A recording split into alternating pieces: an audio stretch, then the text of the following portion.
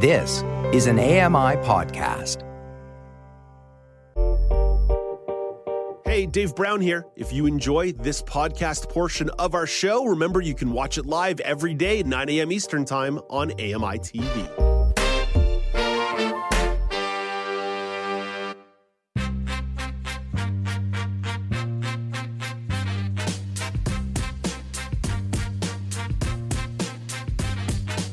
Welcome back. It's Now with Dave Brown on AMI TV. Technology executives and world leaders met to discuss the impact of artificial intelligence last week. The result was an agreement by countries and tech companies to collectively manage the risk from artificial intelligence. Stephen Scott from Double Tap has thoughts on the subject and the agreement that came out of it. Hey, good morning, Stephen. Good morning, Dave. How are you today? Stephen, I'm well. The summit was referred to as the AI Safety Summit, so you can kind of tell where their brain was at even before this thing started. How big a deal was this? Well, it was a big deal. I mean, certainly not maybe as big a deal as the Bills and the Bangles. I remember the days when the Bangles were a band. I don't know what happened there. But when you would walk like an Egyptian. Absolutely. More of a Manic Monday kind of guy, Dave. Okay. But yeah, anyway, it was a big deal. It was a big event for the UK for sure, in particular for our Prime Minister Rishi Sunak, who got the chance to become a podcast host for about an hour and sit down with Elon Musk for a rather interesting conversation. Really, that was the focus of all the media's attention. Interestingly, though, I have some friends who were in the room who are journalists who were not allowed to ask a single question during the course of it. They were able to stand at the back and listen. But yeah, it was a really big event and give an opportunity for us to, I guess, get a lot of the leaders of this into the room and have a conversation about the potential upsides and downsides of AI. What did you make of the agreement that came out of it? Because private sector folks and public sector folks were expressing some trepidations about AI. I sometimes wonder how overblown that is or how much of a narrative it ends up being. But what were some of the threats that they were talking about? Well, yeah, I mean, look, there's the conversations we have about it every day and what the potential harms could be. I think the first harm that came up was a conversation around jobs. What will happen to our jobs? I think Elon Musk was quoted as saying at the event, there is not one job that is out there today that couldn't be done by AI. And if you're not depressed enough, that apparently one of the things we should look forward to is finding meaning in existence. Well, there you go. That'll cheer everyone up on a Monday. But, as far as the conference was concerned, they were looking at the potential for intentional misuse. So, basically people, bad actors doing things with this, using this in nefarious ways. That could mean anything, let's be honest. But also risks as well to cybersecurity, biotech, and, of course, the thing that we hear about a lot, the spread of disinformation. So, key areas where government can get involved, because that was what this was about, how governments can actually get involved in regulation and making sure that all of this is something that is managed better than perhaps we did with social media. Even before U.S. Vice President Kamala Harris made her appearance at the conference, the Biden administration did put into some protocols within the United States last week that was also dealing with artificial intelligence, again, however broadly you want to phrase that. What do you think about the prospect of the government getting so deeply involved with AI here?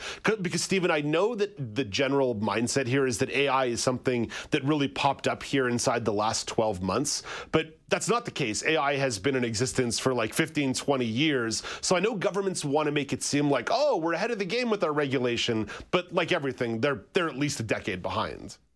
Oh, absolutely. And that's the biggest problem here. But, there's a lot to be learned from a guy called Tristan Harris. Now, he runs the Center for Humane Technology, and he has spoken about this. He's the guy who you might have watched the documentary The Social Dilemma on Netflix. It was a fantastic documentary, and it really delved into the impact of social media on our society. And if you haven't seen that documentary, it's well worth checking out. It will terrify you, and you'll probably never use social media again, but maybe that's not a bad thing.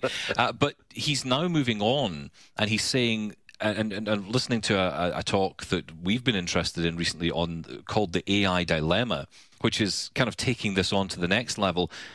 really looking at the dangers of social media and what happened when we allowed social media to embed itself into every part of our lives without any kind of management or regulation. We didn't do that with social media.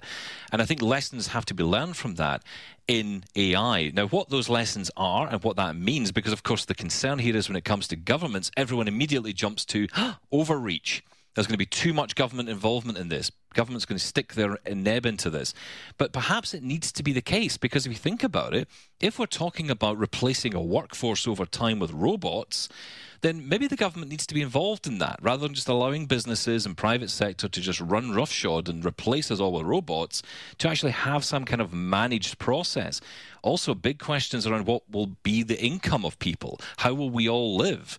If we don't have jobs, well, we need to talk then seriously about universal basic income. But what does that look like, and how will it be paid for?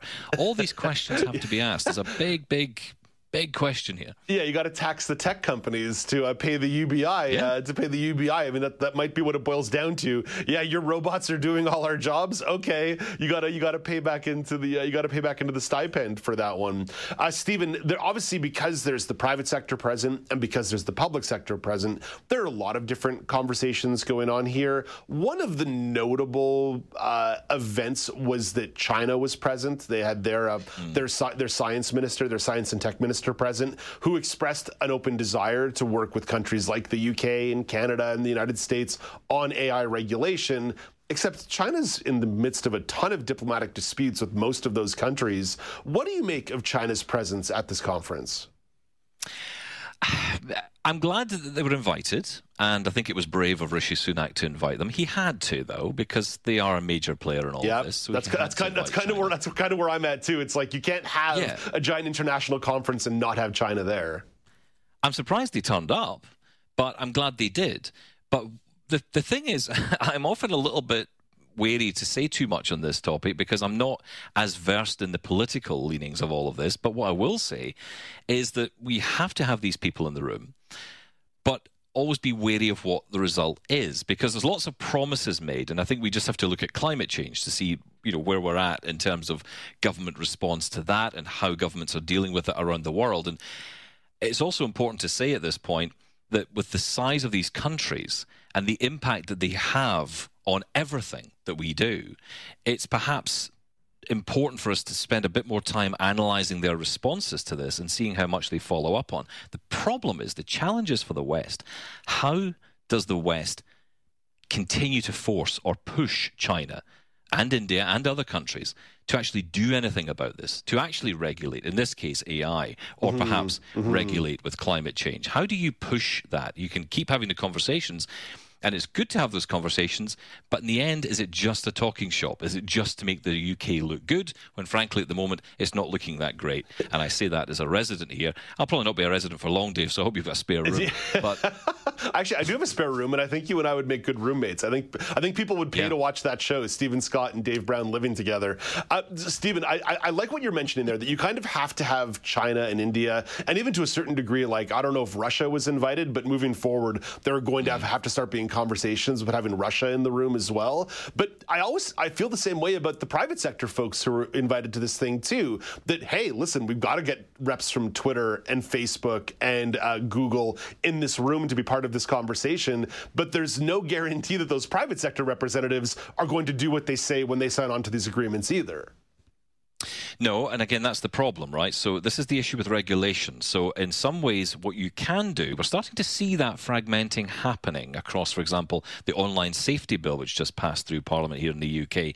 That is hoping to have a big impact on ensuring that these social media companies, for example, are held to account. We're seeing it in Canada with news services, Facebook and all the others, having to start, if they want to continue having news on their sites in that country, it has to be paid for. It has to be essentially, journalists can't work for nothing for anymore. We've got to pay for the content that we have, and the social media companies just can't keep essentially broadcasting this for free.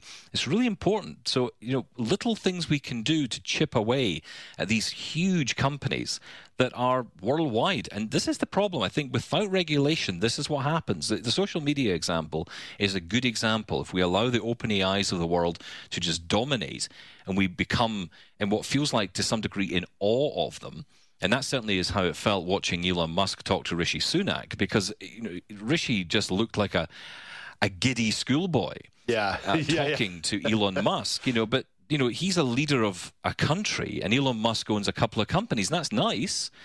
But, the conversation just wasn't the right way around for me. It just didn't seem to be the right way around. It should have been much more that we were on the front foot rather than just being the Joe Rogan. Yeah. Stephen, speaking of the Joe Rogan role that you and Sean Priest like to play every day on Double Tap, you guys have a show coming up at noon today, noon Eastern time. What's coming up on the show? Well, talking more about AI, of course, because that's never in the news. You almost shortchange people if you don't talk about it. But we are going to talk about the big OpenAI developer conference that's happening today. This is very interesting. So apparently major updates coming to ChatGPT, which is their product, and lots more. Elon Musk has just in the last few months announced his own competitor to whatever they're about to bring out. So it's all happening as we speak. On top of that, not AI-driven, but human-made, a new website to tell you about. Ooh. And it's all from the people who brought you Double Tap. Yes, we have a website, Dave, and we're going to talk all about it today. Right on, a little web design with Stephen Scott and Sean Priest. Yeah. Hey, Stephen, thank you for this. Have a lovely day. Thanks, Dave. Take care. That's Stephen Scott. He's one of the hosts of Double Tap. You can find that show daily at noon Eastern time on AMI Audio. And you can follow the Double Tap team on Twitter at Double Tap On Air, at Double Tap On Air, and soon their new website. Speaking of exciting events around the AMI family, there's an opportunity for you to be part of a live studio audience. AMI is going to be taping a special episode of Kelly and Ramya on Monday, November the 27th. Monday the 27th, November the 27th. I talk for a living, although I stink at talking.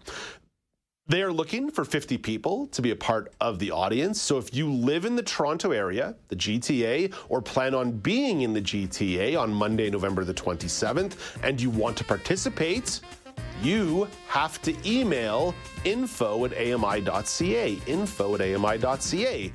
50 people, those tickets get snapped up fast, space is limited. All of you in attendance are going to be getting some gifties. Everybody gets a Kelly and Ramya gift bag. That's point final. Everybody gets one. If you're in attendance, you get a Kelly and Ramya gift bag. But you also get your names entered into a draw to win one of 2 Apple gift cards. And those Apple gift cards are valued at $500 each. There's a lot of stuff you can buy at the Apple Store for $500, or a bunch of apps. Ooh, think of all the apps you could download for your iPhone. $500 jingle-jangling around your pocket. There's also 5 $50 Tim Hortons gift cards up for grabs. Now, if you want to win, you've got to be there. You've got to be part of the live studio audience on November the 27th, which means that you have to confirm your participation by emailing info@ami.ca, info@ami.ca, November the 27th in the GTA.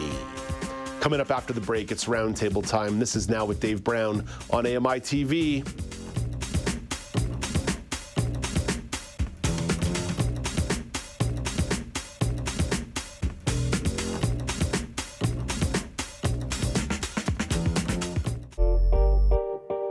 Hey, Dave Brown here. If you enjoy this podcast portion of our show, remember you can watch it live every day at 9 a.m. Eastern Time on AMI TV.